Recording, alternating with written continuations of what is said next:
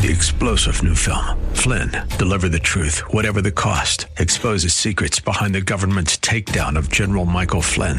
Flynn knew what the intel world had been up to. He ordered the first audit of the use of contractors. This set off alarm bells. He told the truth. He was the most dangerous person for Donald Trump to hire. They had to get rid of Flynn. Flynn, deliver the truth, whatever the cost. Available now. Watch it today. Go to salemnow.com. salemnow.com. What makes for a good apology? And later, it's Friday. You know what that means, a top 5 list. You're listening to The Common Good.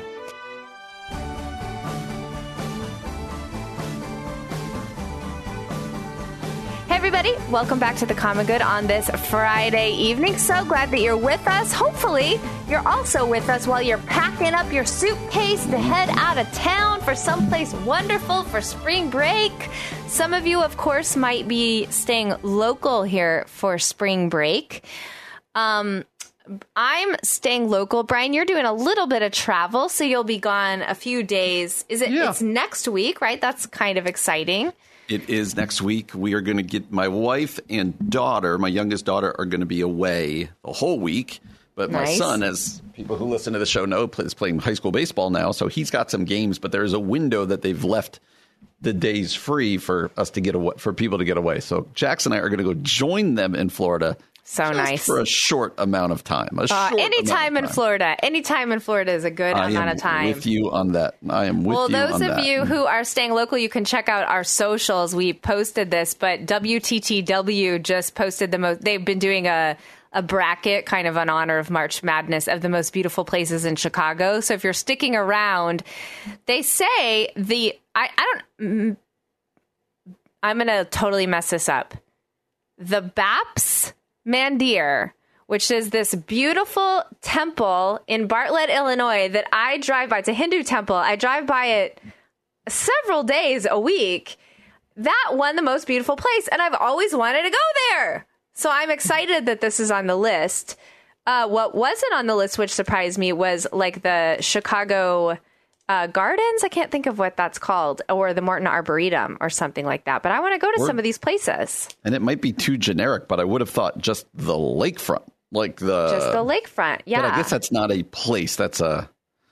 So maybe I'm mixing what they were looking to do with this. Yeah. So anyway, you'll have to check that out on social media and let us know what you think. Is anything missing? Have you been to any of these places? Do you think they're as beautiful as they say, the most beautiful places in Chicago? I might check some of those out next week. All right, Brian. Well, we've had Heather Thompson Day on the show before. She's a pretty prolific writer, podcaster over at Christianity Today and other places. She's got several books out. She posted something on Instagram that I thought was really interesting, related to parenting, but also in general, the idea of the apology. So let me read this with you. She said, I have this memory of my mom in 3rd grade yelling at me in the car. And then 2 hours later, showing up to pull me out of school, give me a hug, and tell me I'm sorry. She says, one of the most important apologies we will ever learn to give is to our children. So let's talk about that, let's have a parent conversation apologizing to our kids, but then also just the apologies in general. Why is it hard with our kids? I love that the mom, by the way, went back to the school and mended it like that day. Took her out of school. I think that there's something about that kind of the immediate nature of I hate that I yelled at my kid. I'm going to go fix it right now and that she remembered that. That was so potent that Heather remembered it as an adult. And it teaches your child, when you wrong somebody, make it right immediately. Yeah. Do what you got to do immediately. Like the mom didn't wait. And she basically said, hey, there's urgency to make things right. And it clearly stuck with her daughter. Right. What do you think makes it hard to apologize as a parent? A strange view of authority, right? I'm the authority over them. I'm supposed to know what's best for them. There's not an equality, nor should there be, but there's not an equality between parent and child. And so what becomes difficult, I believe, a lot of times when it comes to apologizing, asking for forgiveness, is we don't do that very well with those that we are, quote unquote, superior to, right? Those that we are, quote unquote, a boss to an employee, a parent to a child.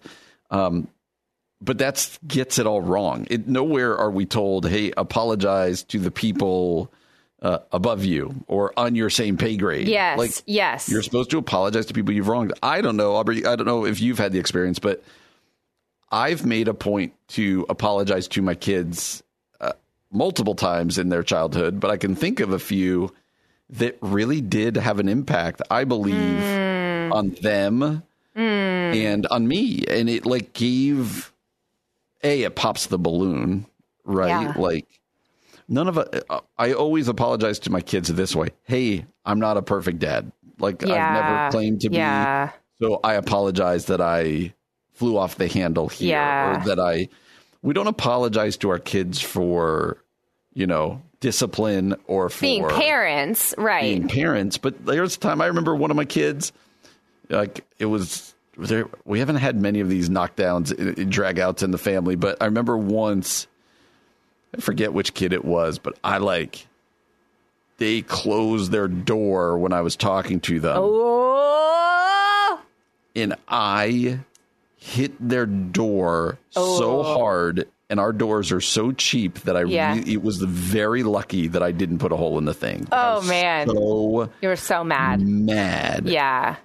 And I made sure that said child opened the door. Yeah.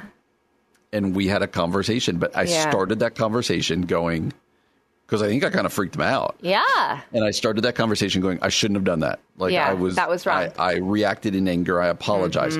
But let's talk about what we've been talking about here. It didn't erase what was going on, but it was a chance to acknowledge, hey, this was too far. I shouldn't have done that. Now let's talk about what you did. So, isn't it so difficult? Like, I feel like, especially when my kids were littler, man, the things they did push my buttons to the point where I often kind of lost it and found myself apologizing. So sorry, Mom lost her temper. So sorry, Mom reacted like that. It's hard to be human and limited in front of our kids. But I do think it's so important to go back and apologize, to repair the relationship, to mend what's broken, but also, like you said, to model for them what it looks like to be an adult who can humbly come and say, I'm sorry. And that's not an excuse to like be a jerk and then be like, well, I'll say I'm sorry later, but to know you are human and limited and you're going to make mistakes as parents. You're going to fly off the handle when you don't want to or mean to, and to own that, I think, is so important for our kids. Your parents listen to the show, so maybe we won't talk about that. But some people come from apology families, and some people come from non-apology families.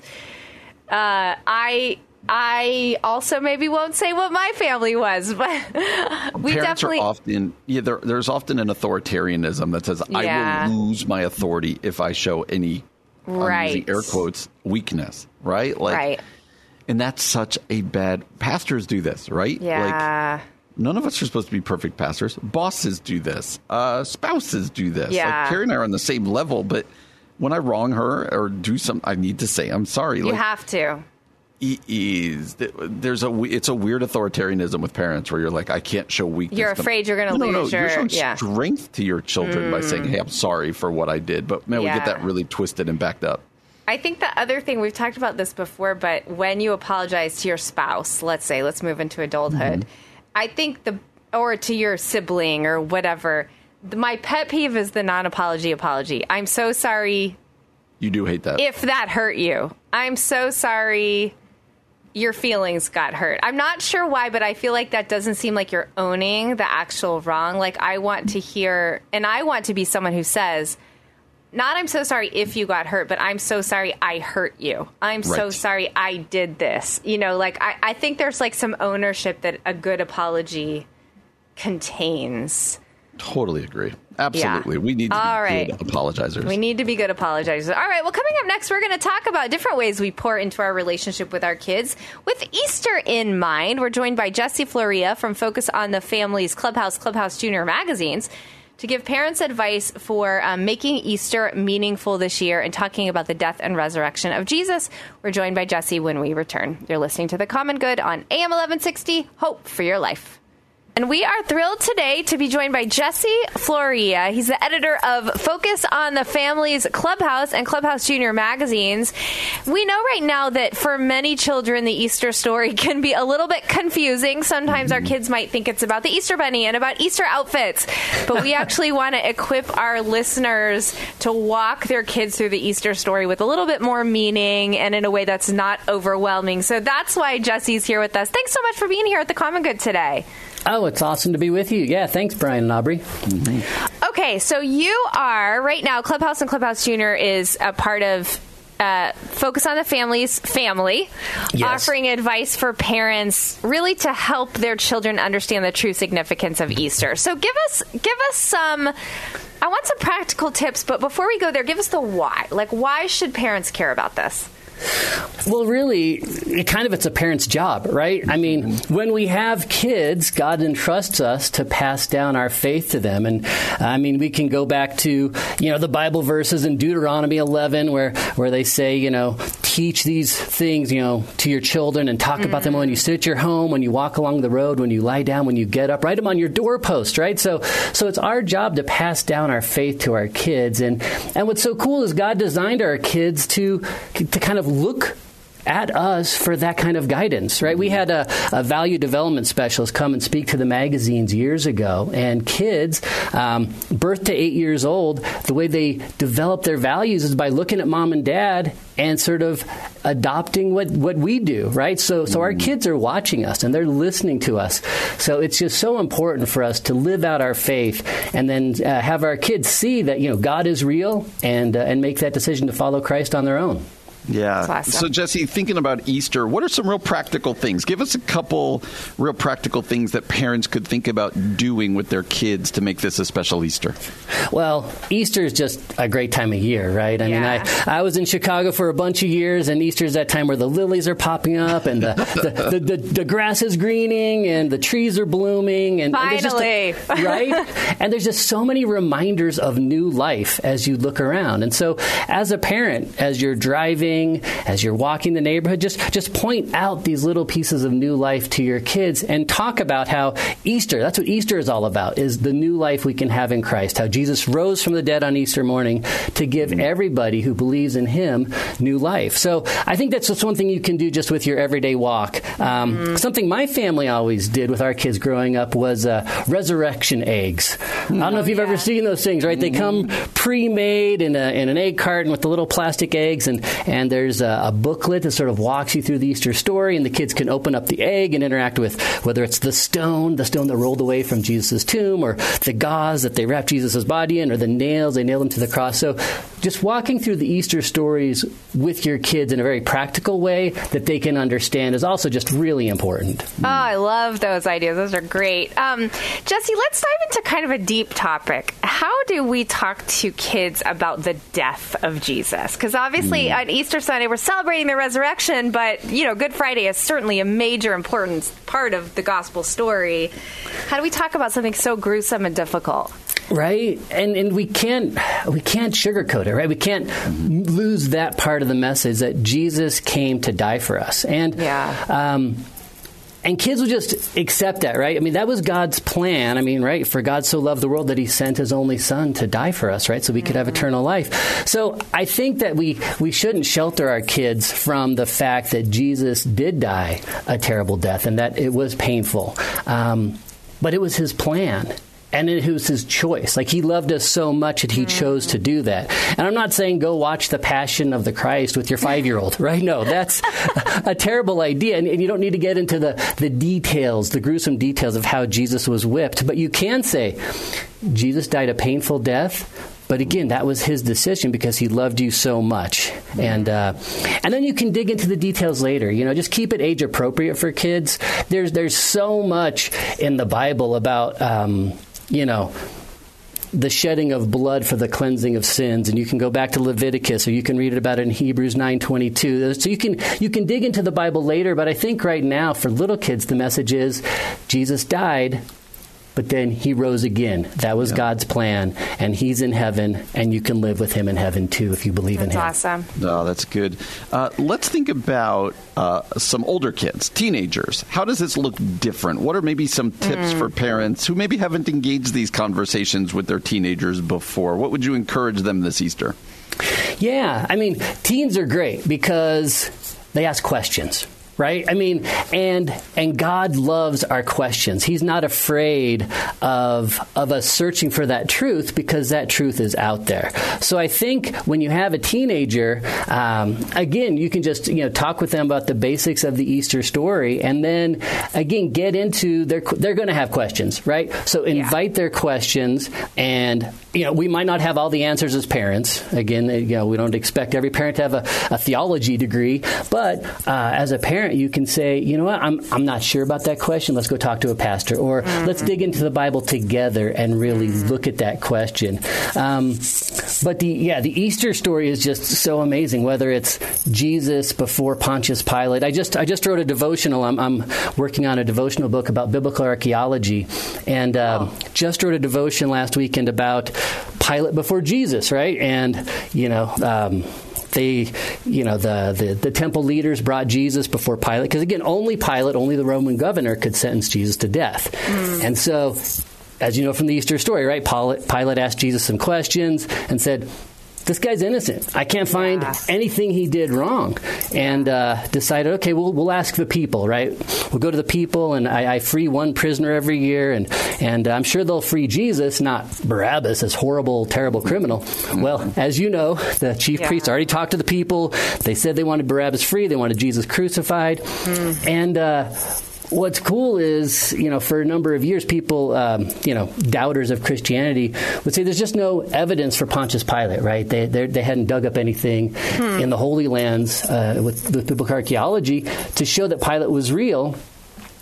And then, I would say about 30, 40 years ago, they found this thing etched in stone that said, Pilate, who is the prefect of Judea, right? So there's all this fact, right? And that's one thing teenagers love and dig into is when you can go, okay, the Bible said it, they dug it up, it's true, it's a real story, and then they can sort of adopt that for themselves.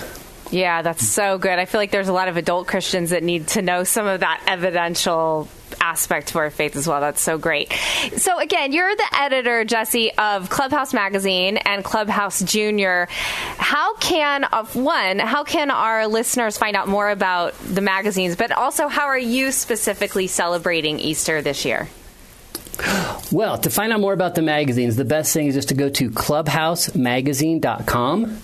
And that's our website. And parents can get a ton of great Easter ideas right there on our website. There's a little button up top that says themes. It's a little Christmas tree. If you click on that button and then click on Easter, all kinds of Easter recipes, activities, awesome stories, so much for parents and kids to do together on our website. And then for myself... my family will get together with the kids and now grandkids to celebrate Easter. And what's so fun is when I first started as the editor of Clubhouse Junior Magazine, my kids were reading it. And now my grandkids are reading Clubhouse Junior Magazine, which is so cool. Yeah. Oh, I absolutely love that. Jesse Floria is the editor of Focus on the Family's Clubhouse and Clubhouse Junior magazines, which offers advice for parents wanting to make the true significance of Easter a reality for their children this year. Be sure to check that out at their website. Jesse, thanks so much for being here with us today. Oh, it was my pleasure. Thank you so much, and it's great to connect back with Chicago. There you go. There you go. You're listening to The Common Good on AM 1160, Hope for Your Life. It is Friday, which means we get to do one of our favorite things each and every week, and that is a top 5 list. Top 5, top 5, top 5, top 5. Top 5 things with Brian and Aubrey. All right, Brian, with spring break in mind, you actually are going on vacation. I am doing a staycation. But if we could dream about any place in the United States, so in the 50 states that are united, where you could go I took this as the 48 Continental. Are we taking Okay, so Alaska? we're not doing Alaska or Hawaii. That's fair. Let's take that off the list. No Puerto Rico, no Washington, D.C. So 48 states on the continent. What would be your top 5 dream places to go for spring break next week? Okay. And it can't all be Florida, even though that's basically what I'm tempted to say. I suspect Why I know don't you one kick of your us Florida off? destinations. Let me start with one that I did in college. See, Okay. I find myself going back to things that I've done before. I did this in college, and I have great regrets that we've never done this with our kids, and it almost feels like my kids are too old to do it, or I'm too old to now do it. That's skiing in Colorado. Oh, wow. Yeah. Or somewhere where it's like real skiing, not like, Wisconsin or something, but like... I've never taken my children skiing because skiing is so stinking expensive. It is so expensive. Oh my gosh, we went to a guy's house in Breckenridge and Keystone when we were in college. Yeah, it was so much fun. Skiing is so much fun. But now I think I would just hurt at the end of it. I know you probably would. Kevin loves skiing. That won't surprise you. I would rather, get a hot chocolate and sit at the lodge and watch the skiers than ski. I don't mind skiing, but I definitely know I would hurt at the end of it. And also, Kevin laughs at me when I say this, but I feel like skiing is so high maintenance. Like, you have to get so much gear and the outfits, and then you're lugging skis and they're flopping everywhere. And it just feels like I feel so burdened when I'm skiing by the stuff that I'm wearing and carrying. That's not exciting for me. Yep. This is why I like a warmer destination. Okay, I'm going to go with my number 5. I went there as a kid. It might not be cool now, so I'm saying this through a child's perspective, but I would like to take my kids to Colonial Williamsburg, which I don't know if you know this, but it's like a little colony town, and they're like churning butter and making steel and riding horseback, and you eat at candlelit dinners. That sounds very fun to me. I would like to take my kids to do that. Your kids would hate spring break. It's like educational. We're going to go to every museum between here and the East Coast. Yeah, that's my number 5. I want to pretend like we're living in the colonial days, because that was a great time for women and minorities. Number 4 for me. This is a little bit to my roots and a little bit towards just energy and fun. I'd like to go to New York City. Oh, great idea. I love that. So go take the kid, you save money, maybe go to a Broadway show, go to a basketball game or something, and love it. Do Times Square, all of that. I love it. That's a fantastic idea. I haven't done a New York trip in a long time. That would be fun.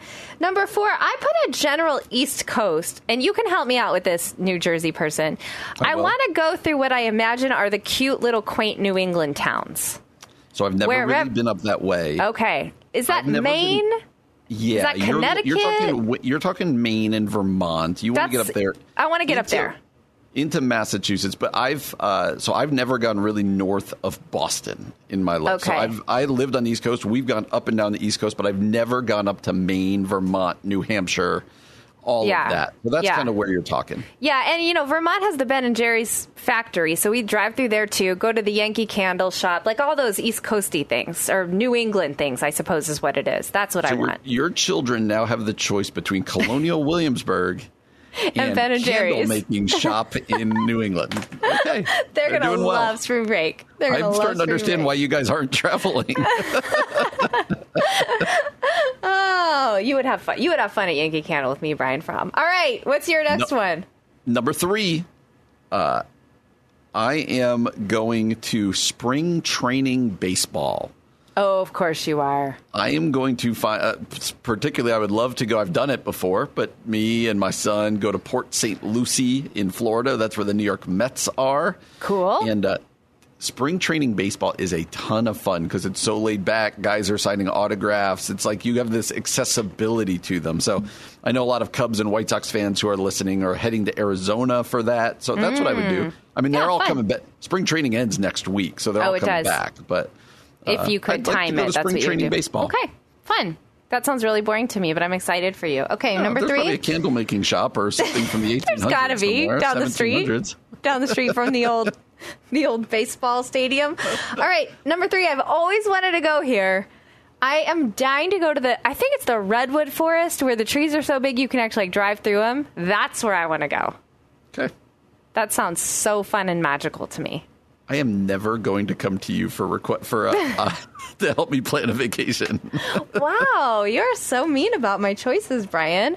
That's like a national treasure, the Redwood Forest. I'm not that crazy for saying that. People go there and love it. You drive your car through a tree, Brian. That's how big the trees are. Wonderful. Number 2 for me, we did this a couple years ago. So I am going to bring my family to Arizona. It's warm. Mm-hmm. And there are really fun things to do. The Grand Canyon, Sedona, Phoenix, all of that stuff. So I think retirement villages. Just to feel that warmth on your skin. Yeah. That's the key to, unless you want to be covering your skin because you're in Colonial Williamsburg back in the day. My dream is to live in it doesn't have to be in Arizona because I think I wouldn't like the heat after a while, but my dream is to live in one of those retirement villages where you just you don't have a car but you have a golf cart and you just cart around all day. That is that is what I look forward to in life. That is true. All right, you're gonna think this was my number 1, Brian, but I'm actually gonna surprise people. My number 2 is absolutely theme parks in Orlando, specifically Disney World. I will go to Universal, for a few days, but absolutely Disney World.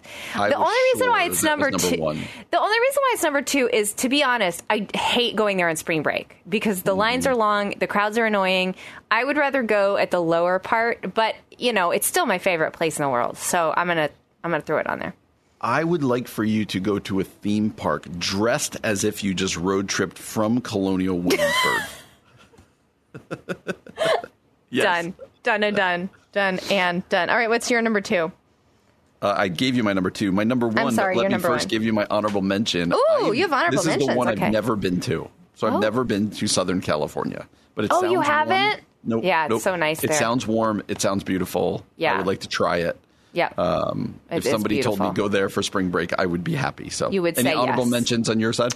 I didn't have any. So Colonial Williamsburg is enough for me. Number 1 for me is very generic, and I bet our number 1s are the same.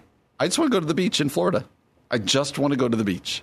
My number 1 is the beach in Florida. Yep. Why Florida? Because it's warm enough to be at the beach. But I want to specifically go to the beaches on that 831 Panhandle Highway because it's the white sand beaches. The other side of Florida, there's still cool beaches, but it's the brown sand. The white sand beaches are the most beautiful places. I like Santa Rosa Beach. That's where I want to go. That sounds wonderful. I am not going to quibble if you make me go to the brown sand beaches. Okay. I will be good. So gotcha. Florida beaches. All right. Well, those are our top 5 dream spring break locations in the continental U.S. If we missed anything or if you've got one that's better than ours, let us know on our social media at Common Good Talk.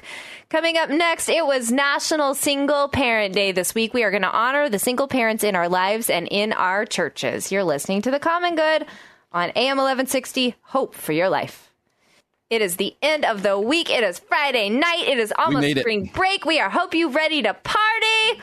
We made it. Brian and I are celebrating, but we want to leave the show by celebrating the single parents around the world. This week it was National Single Parent Day. I don't think single parents get enough credit or recognition in this world. My dad was raised by a single mom. My grandpa died when my dad was 4 years old or 5 years old. So my grandmother raised 4 kids as a single mom, as a sharecropper in Texas, literally kind of not knowing where their next meals would come. Faithful woman. And so I love honoring the single moms in the world, single dads as well. Widows and widowers, I think, fit into that category and definitely need to be honored. Can I read something from Plus One Parents? Brian, this is an Instagram account that I follow, a single mom who writes about being single parents. Let me read this to you. She said a few days ago, it's National Single Parents Day. I'm never sure what to think about a day like this because I know many of us really don't want to hear Happy National Single Parent Day, and I get it. There was a time I really resented being a single mom, and if you're there right now, I see you, I'm with you. While being referred to as a single mom doesn't personally bother me anymore, the truth is being a single mom is the least interesting thing about me. But at the same time, it also feels really right to honor a day like this, to honor you for showing up every day, and to honor what God is doing in a circumstance just about all of us didn't plan for. I honor it because single parenthood is an incredible space to encounter the living God. It's a space many don't understand or have reason to envy, but yet, through it, we are pulled closer to God, closer to heaven. And she quotes from the Beatitudes there, and she says, happy doesn't mean we don't suffer. It just means we know our suffering does not have the final word. Good encouragement for single parents. Brian, have any single parents in your church or in your life that you would like to honor? Well, we certainly have them in our church. And, I just think about my own life. Carrie and I can't imagine being the only parent trying to be mom and dad for our kids. It's just, I honestly don't think that, especially when they were little, I don't know how you do it. And so to hear stories of single moms and single dads who really put kind of all of their energy into their children, especially when it's because of the loss of the other parent. Like that feels, because you're dealing with your own grief, you're dealing with all of that, and I guess, so we want to honor those people and say, great job, keep going. And we also want to say that God loves you and is, we're not flippant when we say he's the perfect heavenly father. Yeah, he promises to be present. Because I would have to think if I were a single dad, I would spend a lot of time worn out at the end of my rope, just ready to snap, ready to just throw in the towel, and to know that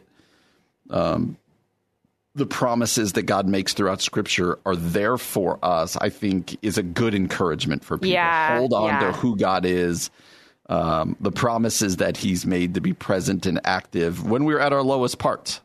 Yeah, that's good. Let me read to you some tips for encouraging those single parents in your life. The first one is single mom, single dad too. Send them a few little treats now and then. I love that idea. A Starbucks card, a package in the mail, something just to say, I see you. I know this is hard. You're doing a really good job. Take care of her yard or his yard or house for a day. Be the single parent's taxi or errand service for a day. Take on babysitting duties. I think that's a massive support right there. I mean, that would be a huge one. Yep. Offer emotional support. Invite her, him, and the kids over for the holidays. Cook a meal or two for that family. Give the single parent a useful subscription. Like, I think about something like, one of those meal subscriptions where like the meal comes to you and you just cook it. I'm sure there are other ones that would be really, really helpful.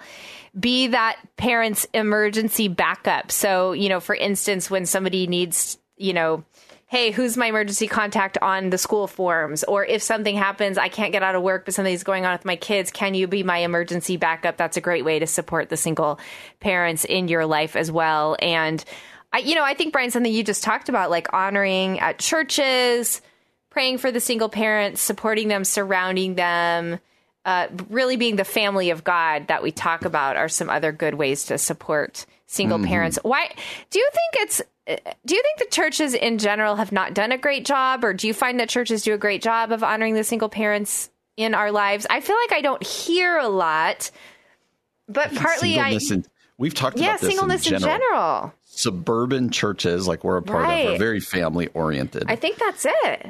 And there's also probably, I'm speaking out probably over my skis here. A lot of times when you're speaking of single parenting due to divorce, that probably comes with a lot of baggage traditionally in churches. Some guilt, some shame. I've talked to divorced people who are like, I don't really like to go to church because people kind of look at me. Yep.